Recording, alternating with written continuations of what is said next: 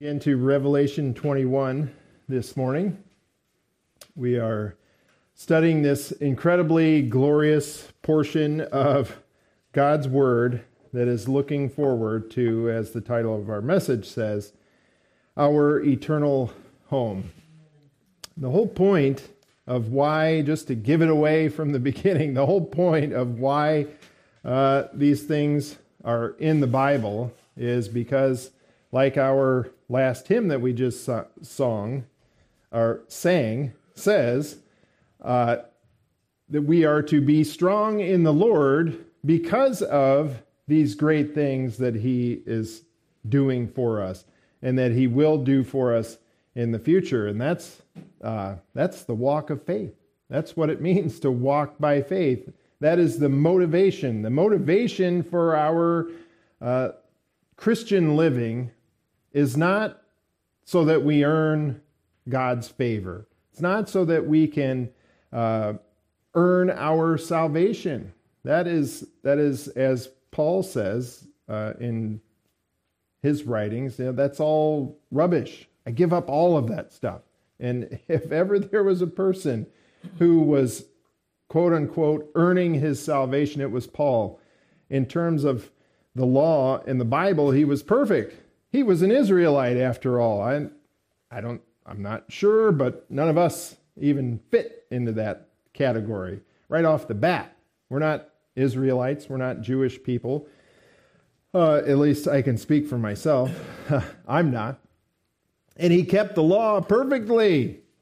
And he just throws all of that away because all of it is meaningless in terms of our salvation. God has graciously offered His salvation to us in the person of Jesus Christ, the second person of the Trinity, eternal God, who came into this world to die for our sins on the cross and rise again on the third day, according to the Scriptures, showing that everything He did and said was the truth, that He is God, and that He offers eternal life to us. There's so much wrapped up in the resurrection that it's not just a one-off thing or something that's kind of fanciful, that's a miracle and we ought to disregard it. No, pretty much everything that God has done and is doing in the world depends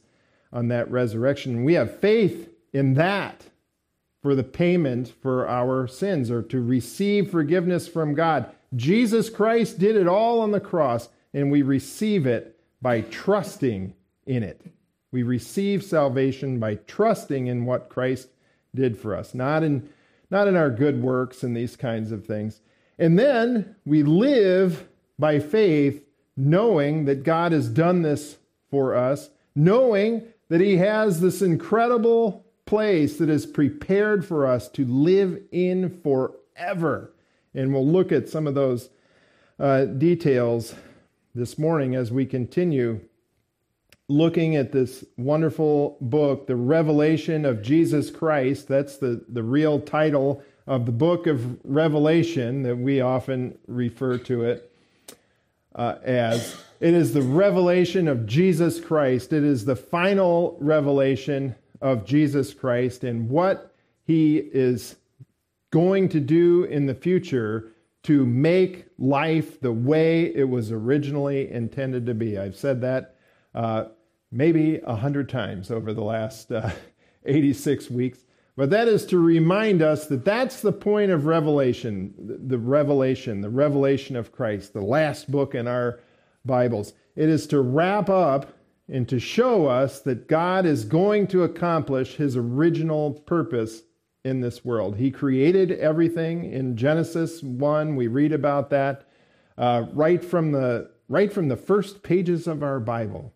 In the 21st century, we are presented with the opportunity to have faith in God's Word over what the world will tell us. The world will tell us we're fools for believing that God created the world in 6 24-hour days.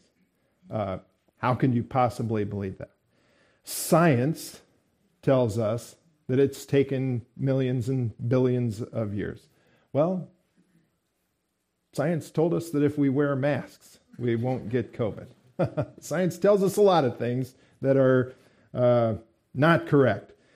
And one of those is that the world took billions of years by chance to come into existence. That's ridiculous. It's much easier for me personally to believe that an almighty creator created it with his spoken word in 6 literal days, as it says in the Bible, than that all of this just came together by chance and poof, here we are.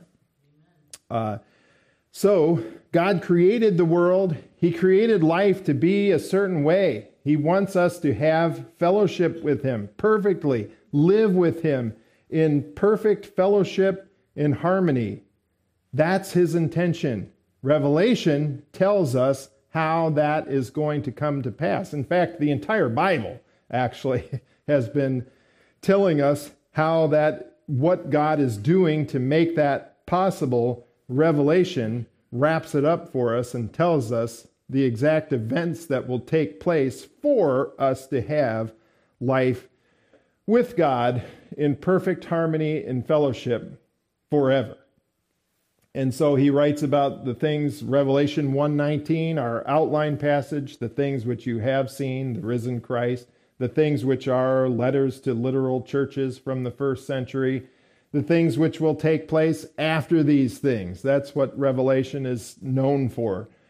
This section from chapter 4 all the way to the end of the book, primarily concerned with this 7-year tribulation period that we spent a lot of time studying, leading up to the second coming of Jesus Christ, the establishment of the kingdom on earth, and where we are now, that we've moved beyond even the kingdom that will be on the earth for 1,000 years, past the great white throne judgment, and into what theologians call the eternal state, how we will live with God forever, the way it was intended to be. That's Revelation 21 and 22. And last time, if you'll remember, we began in verse 10, made it down to, about verse, I think we made it through verse 13 last time. Didn't finish everything up, but we saw the great glory that will be contained in this city, what we refer to as the New Jerusalem. Here it just calls it the Jerusalem, or it just calls it Jerusalem, the city that's coming down out of heaven from God, this holy city. We refer to it as the New Jerusalem because it is new. It's different from the one that you can fly over to Tel Aviv now and then take a bus down and do the tour of the city of Jerusalem. This one is different than that. It is a new Jerusalem, comes down out of heaven to a new earth and will rest there. We'll see today. And the main point of this passage, there are several points. One point, at any rate, is that both Israel and the church are mentioned as being important in this new Jerusalem. Last time we looked at the gates, which have the names of the 12 tribes of Israel on them. And so we took some time to look at the nation of Israel and its importance in God's program for moving the world from a place of sin and everybody doing what's right in their own eyes, like we see basically in Genesis 3 and forward. After sin enters into the problem or into the situation, we have a problem. We can't live with God in perfect fellowship anymore. Something else has to happen. And that something is promised to the seed, will come to the seed of the woman. That Eve is going to have a lineage from her that through which this problem of sin is going to be solved. And of course, that's the person of Jesus Christ. He will come from a literal nation of people that is promised from Abraham, Isaac, and Jacob had 12 sons. And These are the 12 sons who will be on the 12 gates. Their names will be on the 12 gates of the New Jerusalem, signifying or helping us to remember the importance of Israel in God's plan for making life the way it's supposed to be. This isn't a replacement of Israel. This isn't, he's just mentioning it here in Revelation because the church became Israel or the church replaced Israel. None of that. No, he is reminding us of the importance of the nation of Israel and these 12 tribes, the descendants of whom, one of the descendants of whom is the seed of the woman who came through the tribe of Judah, Jesus Christ, the one who would die for our sins.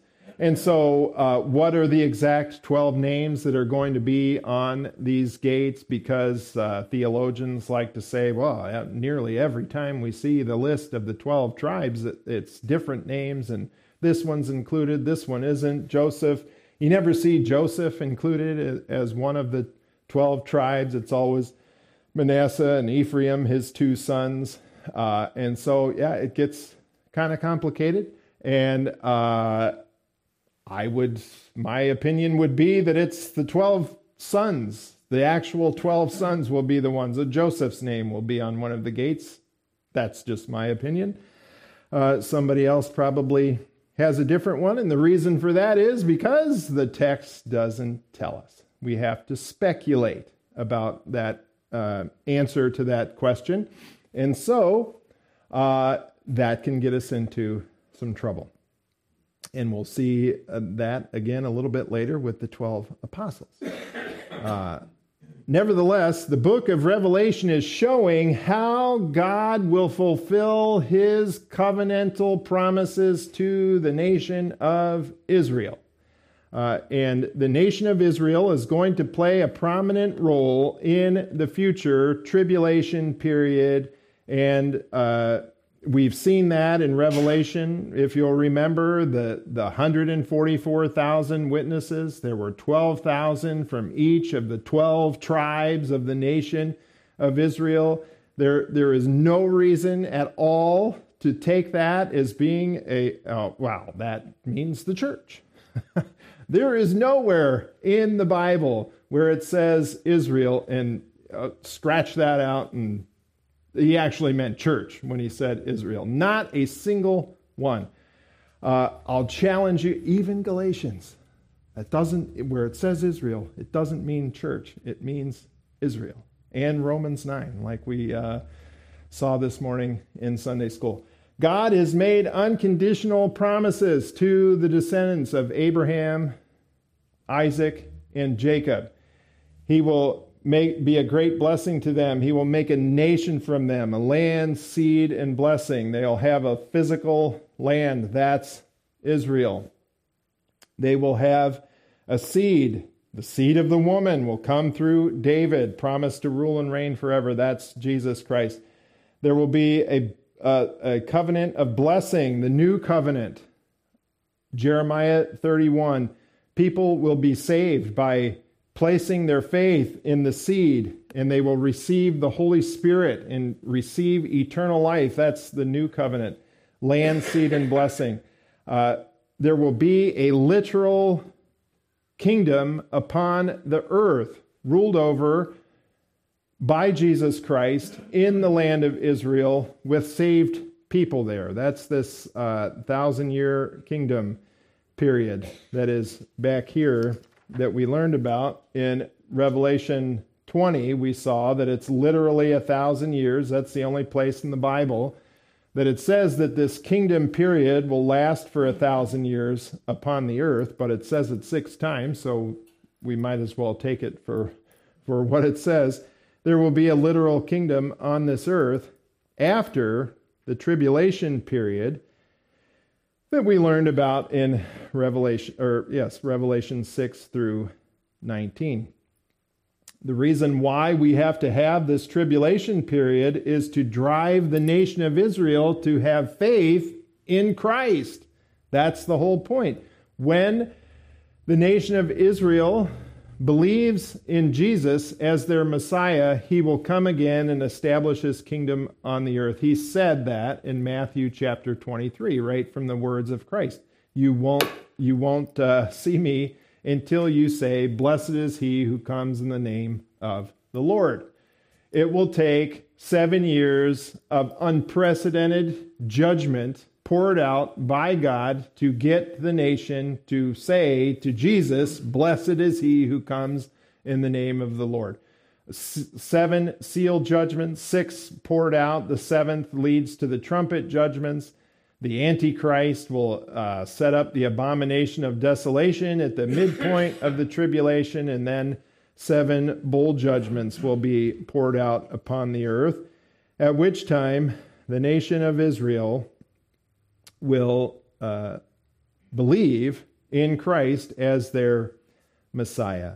So all of these events are future events. They will happen during the 7-year tribulation period. Not a single one of these seals has been broken. COVID wasn't the 4th seal. None of that.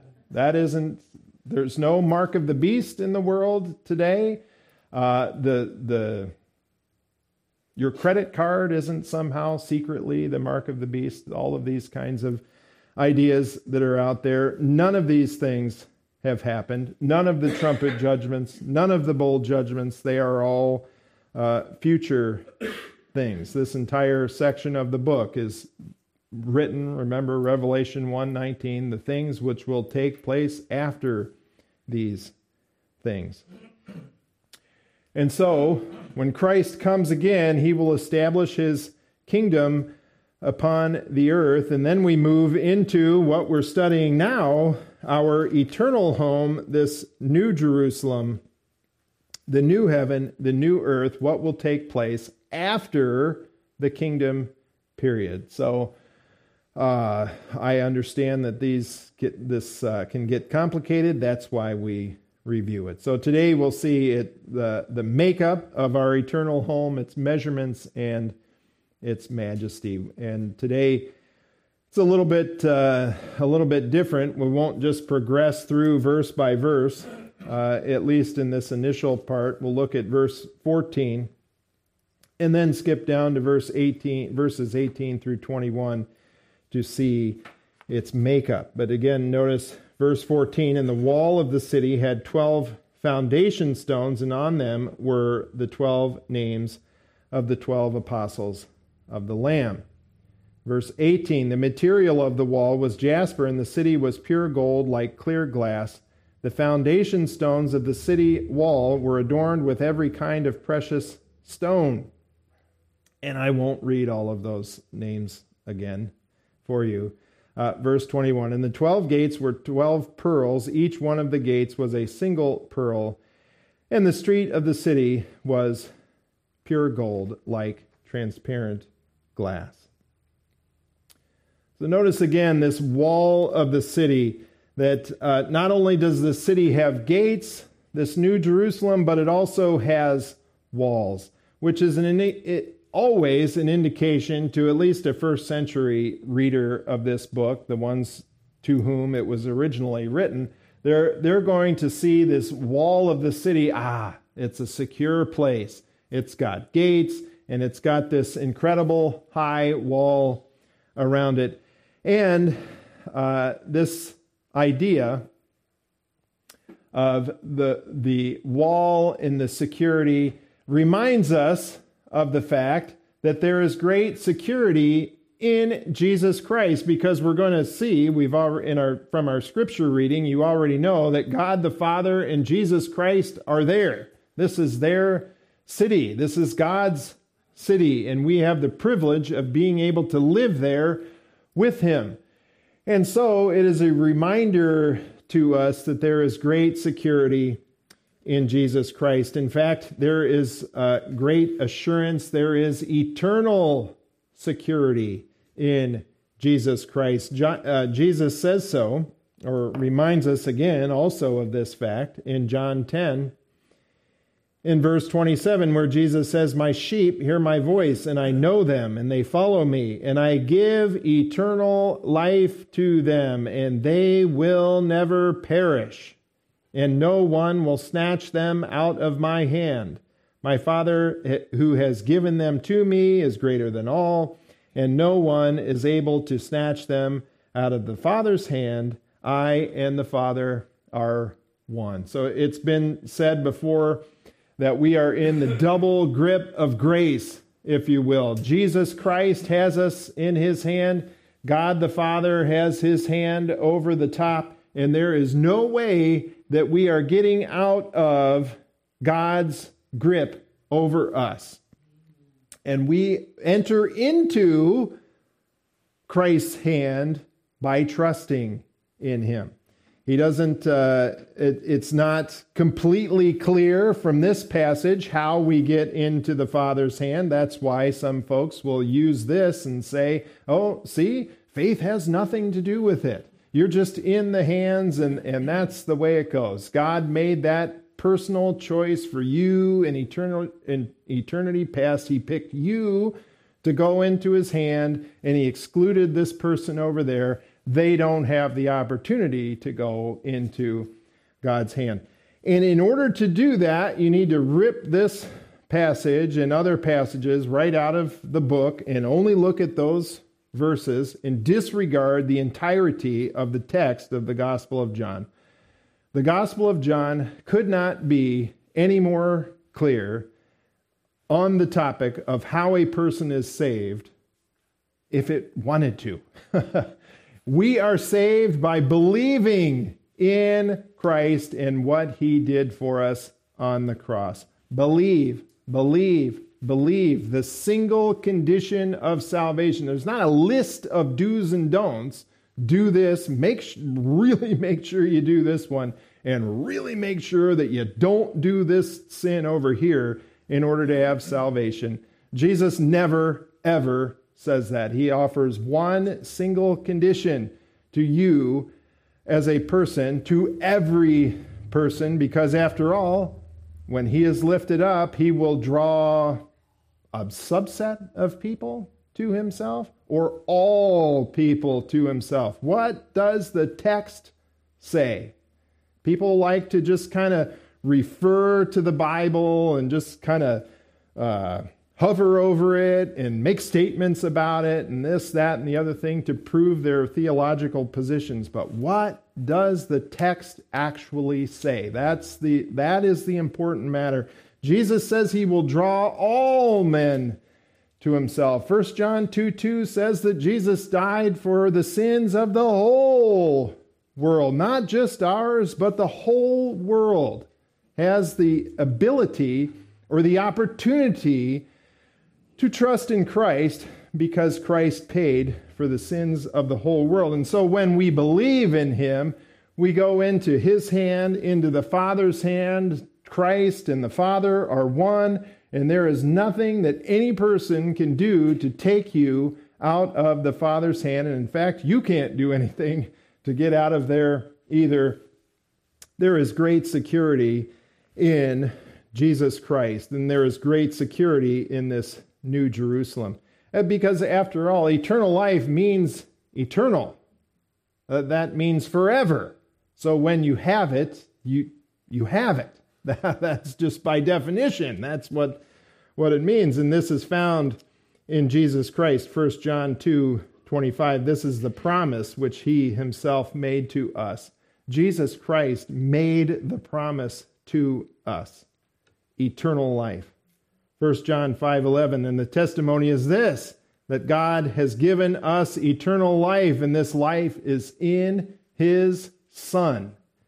And we have it by way of faith in him. And so also this wall has a solid foundation. The wall isn't just kind of floating out there, that you may come across this idea that the New Jerusalem comes down out of heaven and it just sort of hovers over the earth. There's a lot of confusion. Some people will see this New Jerusalem as being during the kingdom period, and that we can kind of teleport ourselves between earth and the New Jerusalem and this kind of thing. I don't see it that way at all. This is after the 1,000 years have taken place. The book of Revelation is very sequential. There's some breaks in the action that we talked about, but it's very sequentially laid out throughout the book. The 1,000 years have completed. The great white throne judgment has taken place. And as it says there in Revelation 21:1, then I saw a new heaven and a new earth. There's a sequence of events taking place here. This is after the kingdom period. Speaking of the eternal state, and so this New Jerusalem isn't just coming out of heaven and hovering there. It comes to the new earth because, after all, it has a foundation. Buildings that are hovering in space or that kind of thing, or the, what's it called? The space station out in space doesn't have a foundation. It's just there. It's in orbit, and it's held there by gravity. The New Jerusalem is said here in the text to have a foundation. Buildings that are on a surface have a foundation. And as we're going to see, this foundation is built upon the ideas that become very clear in the church age, one of which is that Jesus is the Christ. That's why we see the 12 apostles named here, or having their names. They're not named, but their names are on these foundation stones, signifying the importance of the church in God's program for moving the world into the way life was intended to be. So that foundation begins with the fact that Jesus is the Christ. Matthew 16:18, if you'll remember, when Jesus was on the earth, he asked the apostles, who do the people say that I am?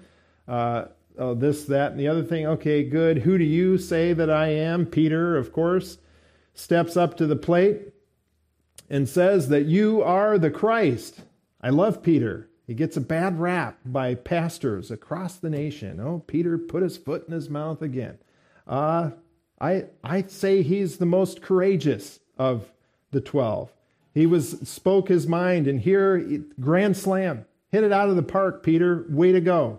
I also say to you that you are Peter, and upon this rock, this statement that you made, that I am the Christ, I will build my church, and the gates of Hades will not overpower it. Flushing Bible Church is one of those local churches that are playing a role in this process that Christ is building his church. We are a local church, part of the universal church that Jesus is referring to here. We believe that Jesus is the Christ. That's why we're here. That's why we're here on Sunday morning, because Jesus is the Christ. We are members of a local church, but we're also the universal church, people who believe that Jesus is the Christ, and we're trusting in him exclusively for our salvation. Notice the gates of Hades will not overpower it. There will always be a remnant. There will always be a group of people who are trusting in Christ for their salvation until he removes us out of this world. The government in Washington, D.C., or Lansing, or Brussels, Belgium, or New York City, wherever the headquarters of the opposition to God is, cannot overpower people trusting in Christ for their salvation. According to the words of Jesus, that cannot happen. He will build his church. The fact that Jesus is the Christ is the foundation. And then it moved forward from there to the apostles playing a role in laying the foundation for the church. Paul talks about that in Ephesians 2:19. Speaking primarily to Gentile people, he says, "So then, you are no longer strangers and aliens, but you are fellow citizens with the saints and are of God's household, Verse 20, having been built on the foundation of the apostles and prophets, Christ Jesus himself being the cornerstone. The foundation for the church is Christ, as Jesus as the Christ, and the words that the apostles and the prophets are laid down for us, with Christ being the foundation. We talked a lot about this when we studied the book of Ephesians. You can go back and look at some of this if you would like.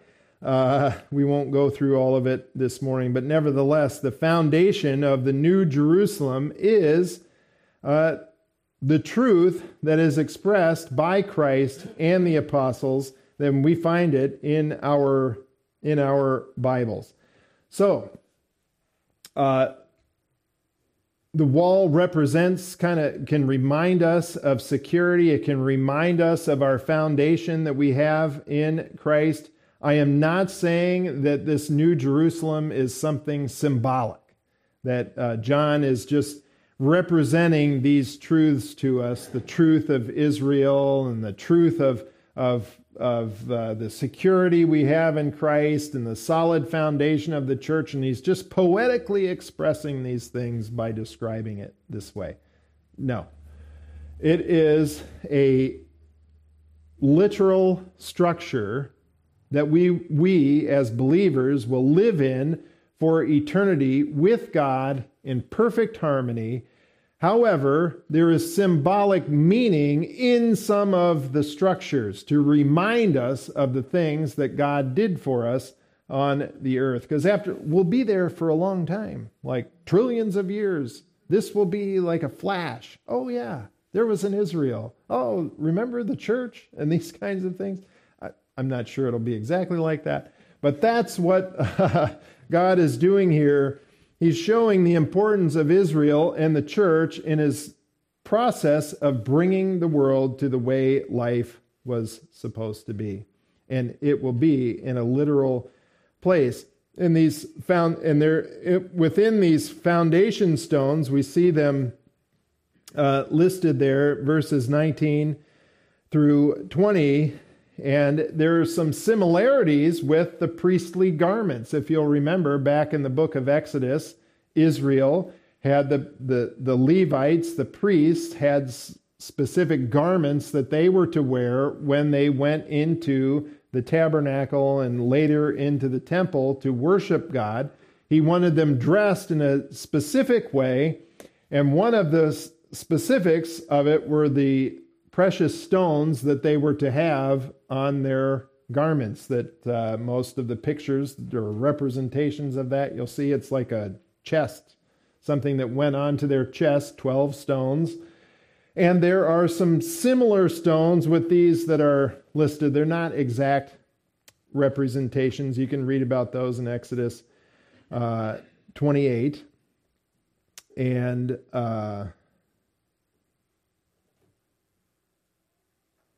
so they're not exactly the same, but they're very similar.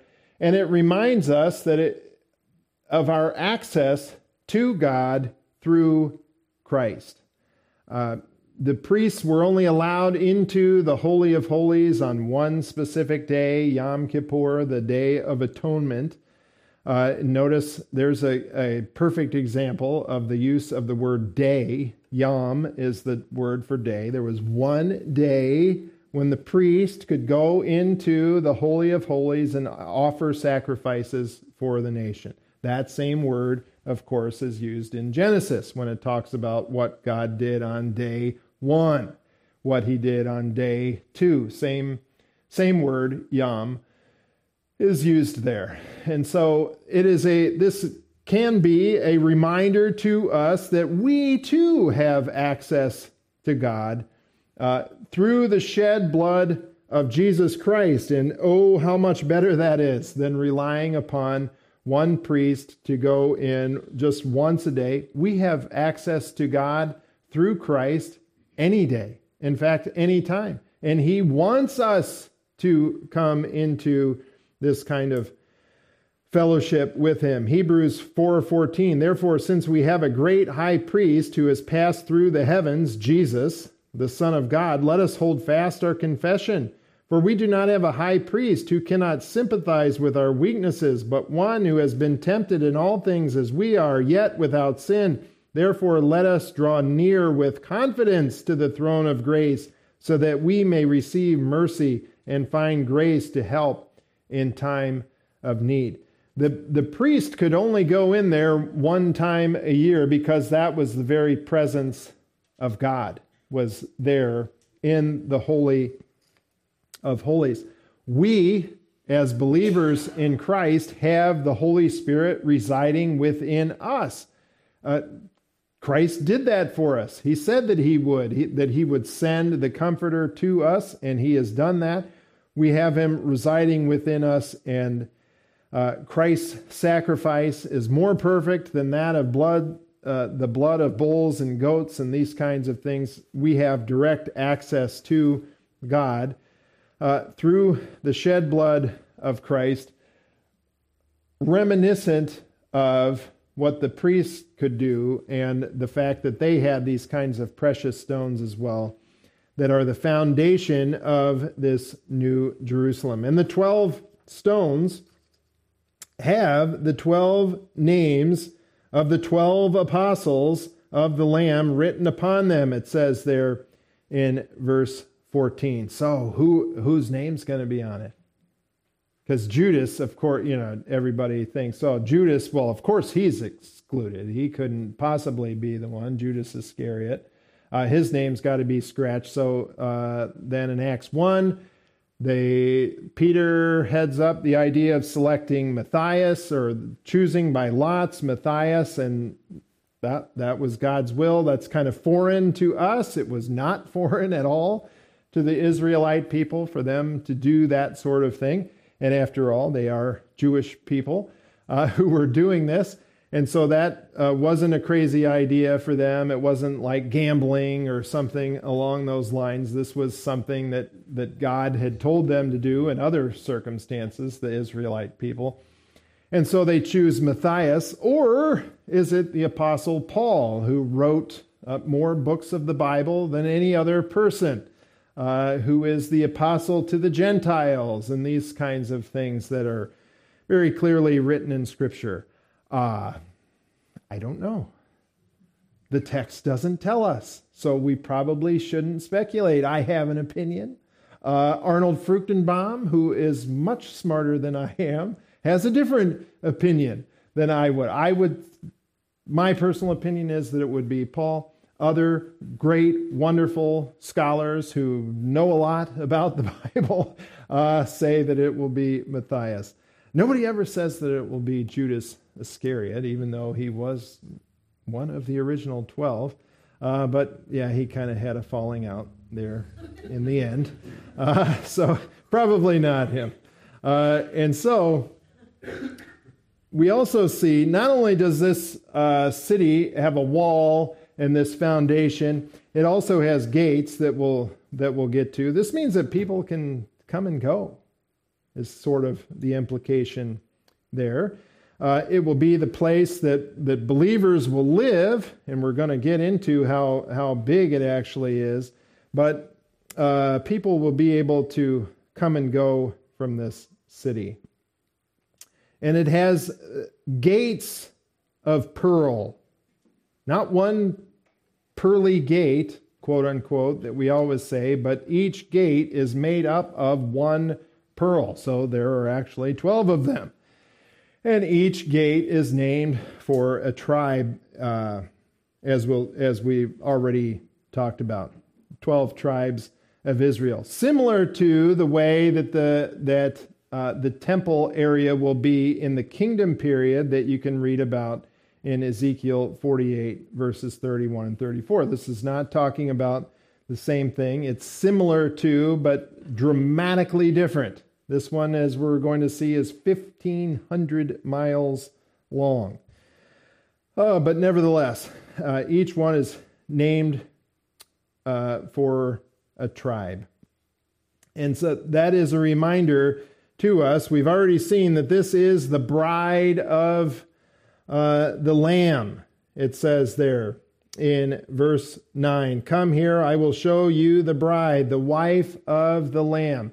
And it is this New Jerusalem where believers, Old and New Testament, and I don't think it's going too far out on a limb to say that people from the tribulation period and the millennial period will be in this New Jerusalem for eternity. Believers of all ages will be there, living in perfect fellowship with God and Christ. But it is an indication to us of the importance of Israel, names on the 12 gates, the church, names on the foundation stones of the 12 apostles, as we are the family of God who come out of these institutions and will live with God forever.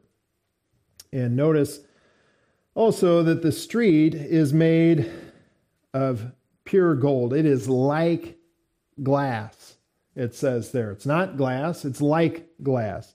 It says, and we've seen that in Revelation 4. It spoke of that same kind of scene when John is called up to heaven before the tribulation period begins. John is taken up to heaven. He sees the scene of heaven, and it was a sea of glass around the throne of God. A great reminder, again, not that it's describing only the riches that we have in Christ in some kind of symbolic or spiritual way, but it is a great reminder of the riches, spiritual riches, of course, that we have in Christ. Ephesians 3:14. "For this reason I bow my knees before the Father, from whom every family in heaven and on earth derives its name." Interesting there, that the family of God or household of God he's mentioning there, "that he would grant you according to the riches of his glory to be strengthened with power through his Spirit in the inner man, so that Christ may dwell in your hearts through faith, and that you, being rooted and grounded in love, may be able to comprehend with all the saints what is the breadth and length and height and depth, and to know the love of Christ which surpasses knowledge, that you may be filled up to the fullness of God." Notice that there's no mention of your bank account there. It's not give to the church so that you can get rich, when really the only people who get rich out of that deal are the ones who are getting the money from the people.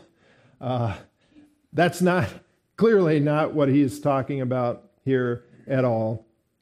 He's talking about the spiritual riches that we have in Christ, as represented by the fact that this New Jerusalem is incredible. There is incredible wealth there, untold. Also, notice the kind of connection there that Babylon, if you remember, that the city that will come up in the tribulation period, kind of the headquarters of the Antichrist, if you'll remember, Babylon, literal place on the earth, is an imitation of the things that we see in the New Jerusalem. If you'll remember, Revelation 17:4 and 5, it describes the woman riding on the beast. We're not going to reteach all of that. You can go back and review the meaning of all of that. Revelation 17:4, "The woman was clothed in purple and scarlet and adorned with gold and precious stones and pearls, having in her hand a gold cup full of abominations of the unclean things of her immorality. And on her forehead a name was written, a mystery, Babylon the Great, the mother of harlots and of the abominations of the earth." She's got these precious stones and gold and pearls, and she's dressed like a queen, royalty, and all of these kinds of things. Seems like she's trying to imitate the things of God and the precious stones that the priests had on their garments, and that will make up the foundation stones in the future. This is also a great reminder to us of the fact that clearly Babylon is in error. There's no denying that. But she does have the accoutrements of God on the outside. So there's kind of some truth and some error mixed there. And when you take truth plus error, you get error. It doesn't end up with truth. That's why we do our best. I'm not saying that I'm perfect or that dispensationalists are perfect and we've got all the answers and everything. But one thing that we do have is the text of the Bible. And the text is perfect. God's word is perfect. And we are trying to pull out of the text what it says and transmit it to the world, to you. So we're doing our best to have just the truth and not adding in error. Others are just referring to the text and just kind of, oh yeah, open your Bibles and then I'm going to talk to you about other things and introduce error. Some intentionally mix truth with error, and that, again, ends up with error. Even if there's a little nuggets of truth here and there, things to be avoided. Notice also the measurements. If we go back up to verse 15, we see that this angel who is speaking to John here, or is with John, measures this city. Verse 15 of Revelation 21, the one who spoke with me had a gold measuring rod to measure the city and its gates and its wall. The city is laid out as a square, and its length is as great as the width. And he measured the city with the rod 1,500 miles. Its length and width and height are equal, and he measured its wall 72 yards, according to human measurements, which are also angelic measurements. Language there can be a little bit confusing, but some takeaways: that this angel has a gold measuring rod and is the one doing the measuring here, and it lays out the specifics of this place.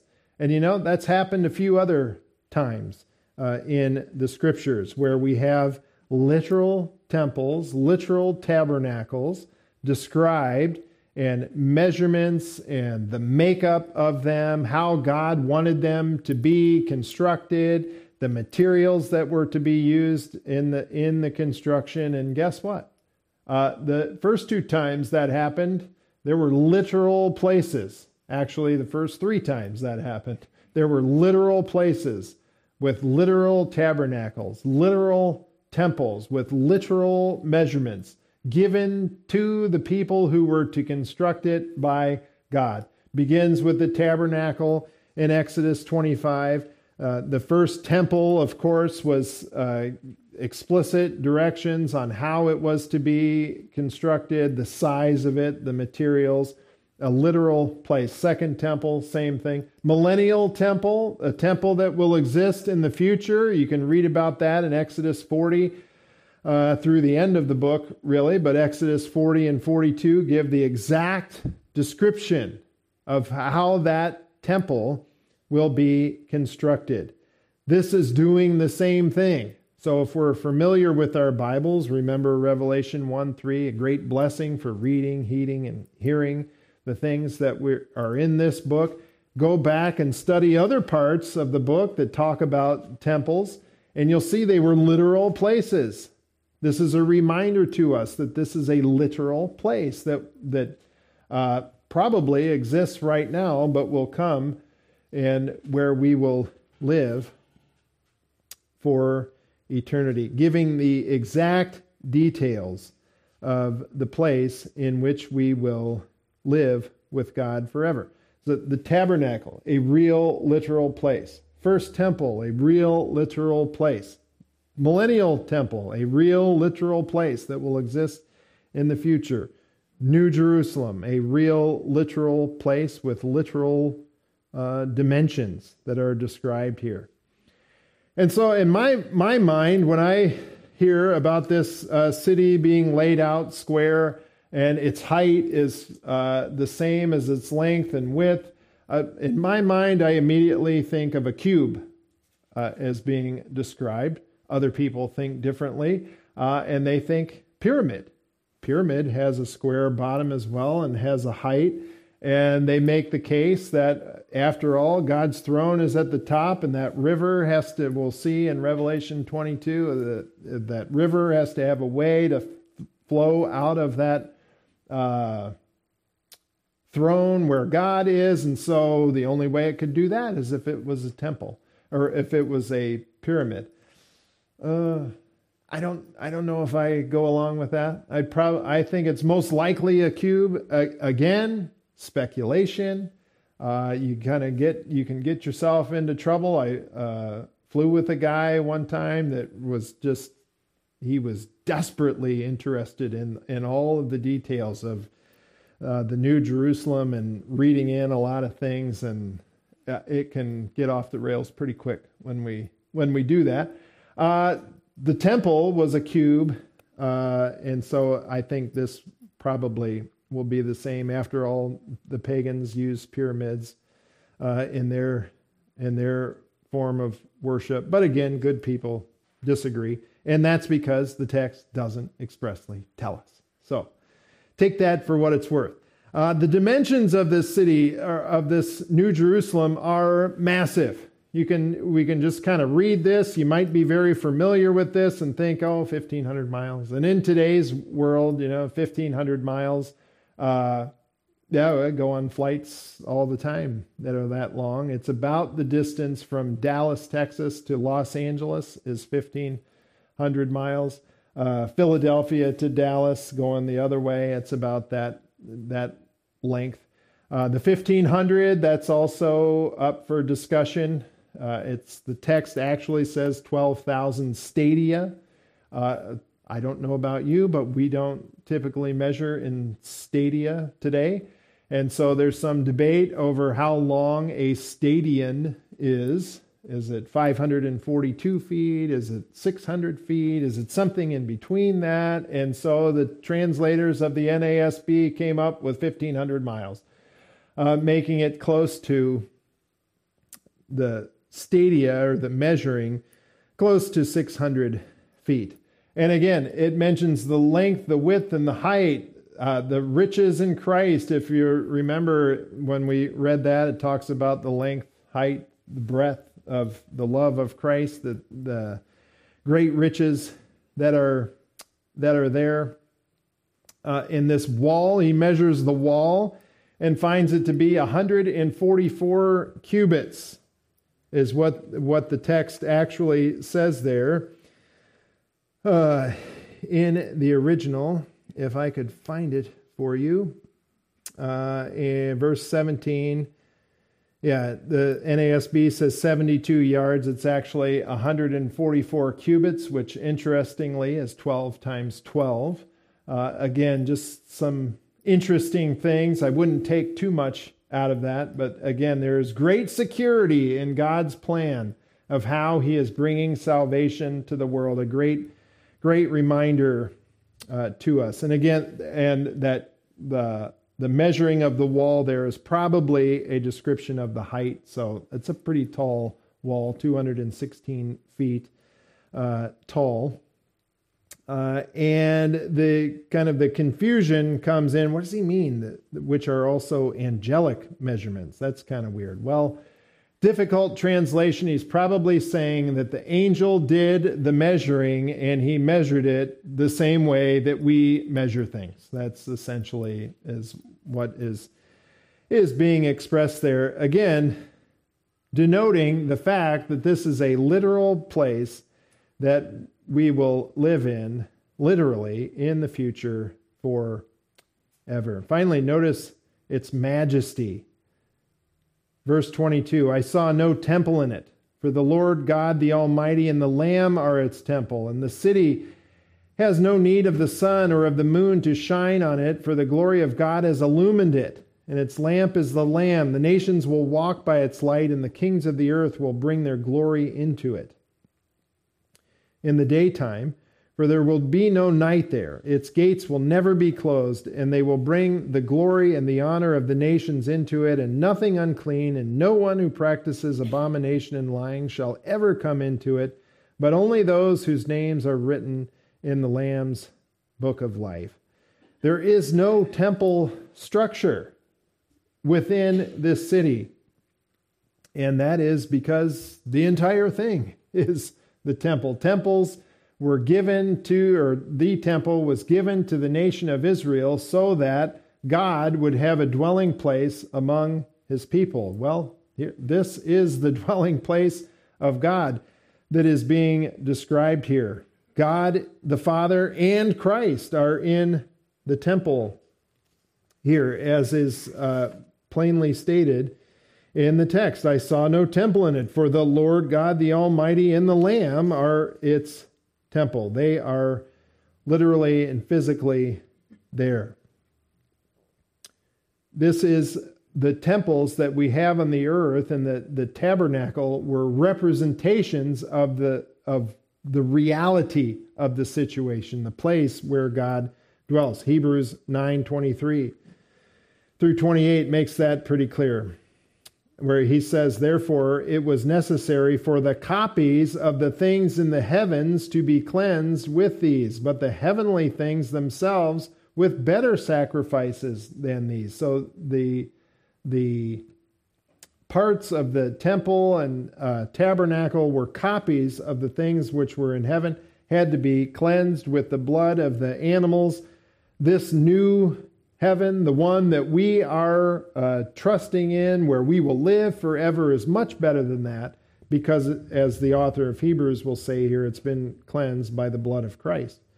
Verse 24, for Christ did not enter a holy place made with hands, a mere copy of the true one, but into heaven itself, now to appear in the presence of God for us. He sacrificed himself for our sins, and then went to, I believe, this new Jerusalem and presented himself to God on our behalf. Verse 25, nor was it that he would offer himself often, as the high priest enters the holy place year by year with blood that is not his own. Otherwise, he would have needed to suffer often since the foundation of the world. But now once, at the consummation of the ages, he has been manifested to put away sin by the sacrifice of himself. And inasmuch as it is appointed for men to die once, and after this comes judgment, so Christ also, having been offered once to bear the sins of many, will appear a second time for salvation without reference to sin to those who eagerly wait him. Christ sacrificed himself for our sins, presented himself in heaven after having made the sacrifice in this, I believe, in this literal place that is going to come to the new heavens and the new earth where we will dwell forever with God. And he already has given us the down payment of this future dwelling with him in the Holy Spirit. Christ dwells in us in the Holy Spirit by way of faith. Colossians 1:25. Paul says, of this church I was made a minister according to the stewardship from God bestowed on me for your benefit, so that I might fully carry out the preaching of the word of God. That is, the mystery which has been hidden from the past ages and generations, but has now been manifested to his saints, to whom God willed to make known what is the riches of the glory of the mystery among the Gentiles, which is Christ in you, the hope of glory. Christ in us is the hope of the glory that we will have in the future in this new Jerusalem. He has made a down payment to us by indwelling us with the Holy Spirit, which is a promise of the future that we will have with him forever. This is the riches of the glory, same kind of language that he uses in Ephesians 3 there that we talked about, these spiritual riches that he has lavished upon us, cause us to hope in the future that we will have with him. Remind us of that. So keep walking by faith today, in spite of the problems, in spite of the disease, in spite of the heart attacks and the government intrusion in your life and the problems, physical problems that we all have. Keep walking by faith in Christ as a believer, because we have this future with him forever. 3 trillion years from now, we will be living with Christ in the New Jerusalem, this will be a vapor compared to the eternity that we have with him. The glory is so incredible that we don't need the sun and the moon. That doesn't necessarily mean that there won't be a sun and a moon. Their light will not be needed, the text specifically says, in the New Jerusalem, because God will be there. God is the light. Christ will be there. Christ is the light of the world, he says in the Gospel of John. God dwells in unapproachable light. Of course, you won't need any light in the New Jerusalem. In fact, I don't think you're going to need any light anywhere in the new heavens and the new earth, because God and his glory will be manifested there. God is light. 1 John 1:5. This is the message that we have heard from him and announced to you, that God is light, and in him there is no darkness at all. Christ went to the festival in John 8 and proclaimed that he is the light of the world. And Jesus spoke to them, John 8:12, saying, I am the light of the world. He who follows me will not walk in the darkness, but will have the light of life.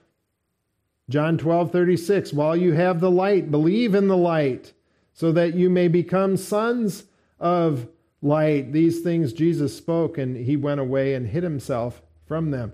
The authorities knew exactly what Jesus was claiming when he said these things. Notice again, John 12:36, while you have the light, believe in the light, so that you may become the sons of light. He doesn't say, make sure you only do the deeds of the light and never do a deed of darkness, otherwise you won't be in the light anymore. While you have the light, believe in the light, so that you may become sons of light. You become a son of the light by a single condition, believing in the light, believing in Christ and his sacrifice for your sins, and then you have eternal life. If once isn't enough, he says it again, 10 verses later, John 12:46, I have come as light into the world, so that everyone who believes in me will not remain in darkness. The Gospel of John says it 100 times. Believe in Christ in order to have the hope of this incredible eternal glory that we have with him. And it says that only glory and honor will enter into the city. Nations and kings will bring their glory into this city. Again, there's coming and going. There's life. It's not just people strumming harps, sitting on clouds. I think we're going to be doing things. Again, don't want to speculate too much, but just taking from what the text says, there's still going to be nations. There's still going to be kings in eternity, and they're bringing their glory into the New Jerusalem. Obviously, these are believing nations, believing kings, and then he does mention that nothing unclean will come into this city. In fact, it emphasizes it with the double negative in Greek, a way of emphasizing the fact that nothing unclean will come into this city or person. It doesn't mean, we'll see this same kind of language later, it doesn't mean that unsaved people are going to be kind of knocking on the gates or trying to get over the wall in the eternal state, this kind of thing. It's just a reminder to us that you won't be there. As an unbeliever, you won't be in the eternal state with God and Christ. You won't be there. You are excluded from it. And you're excluded from it because your works don't match up with the righteousness of God.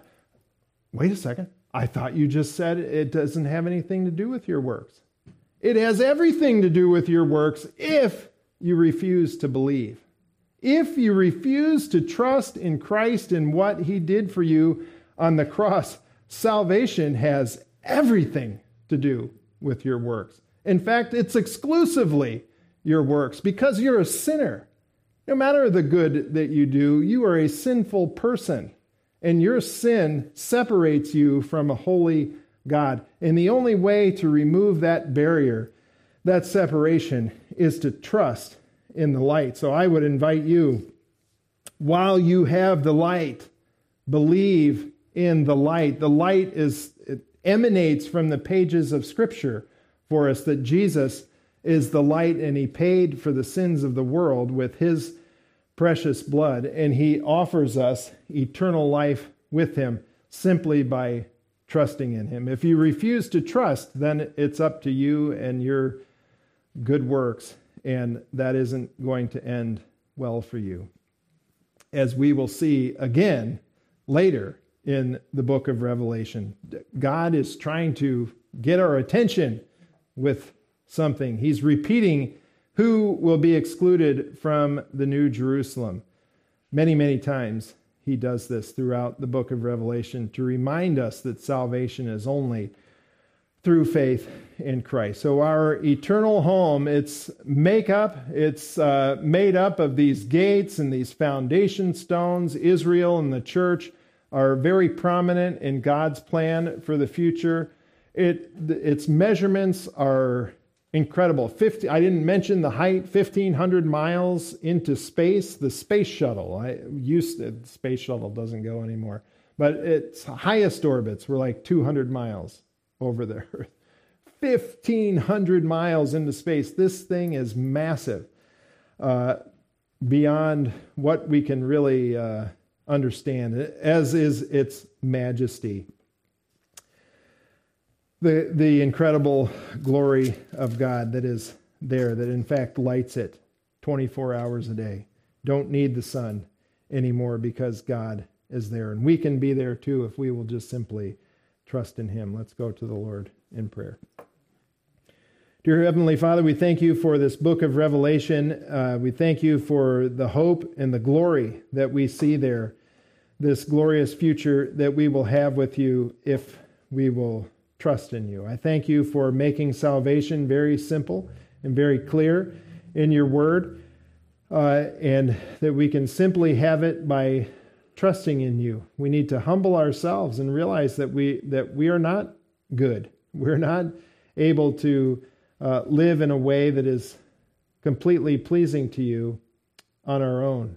And you knew that from the foundation of the world, and you've made salvation so easy for us if we would just simply trust in you and what you did for us on the cross. We thank you for that, and I pray that the simplicity of the gospel would motivate us to live for you every day of our lives as we look forward to spending eternity with you in this glorious place. We pray in Jesus' name.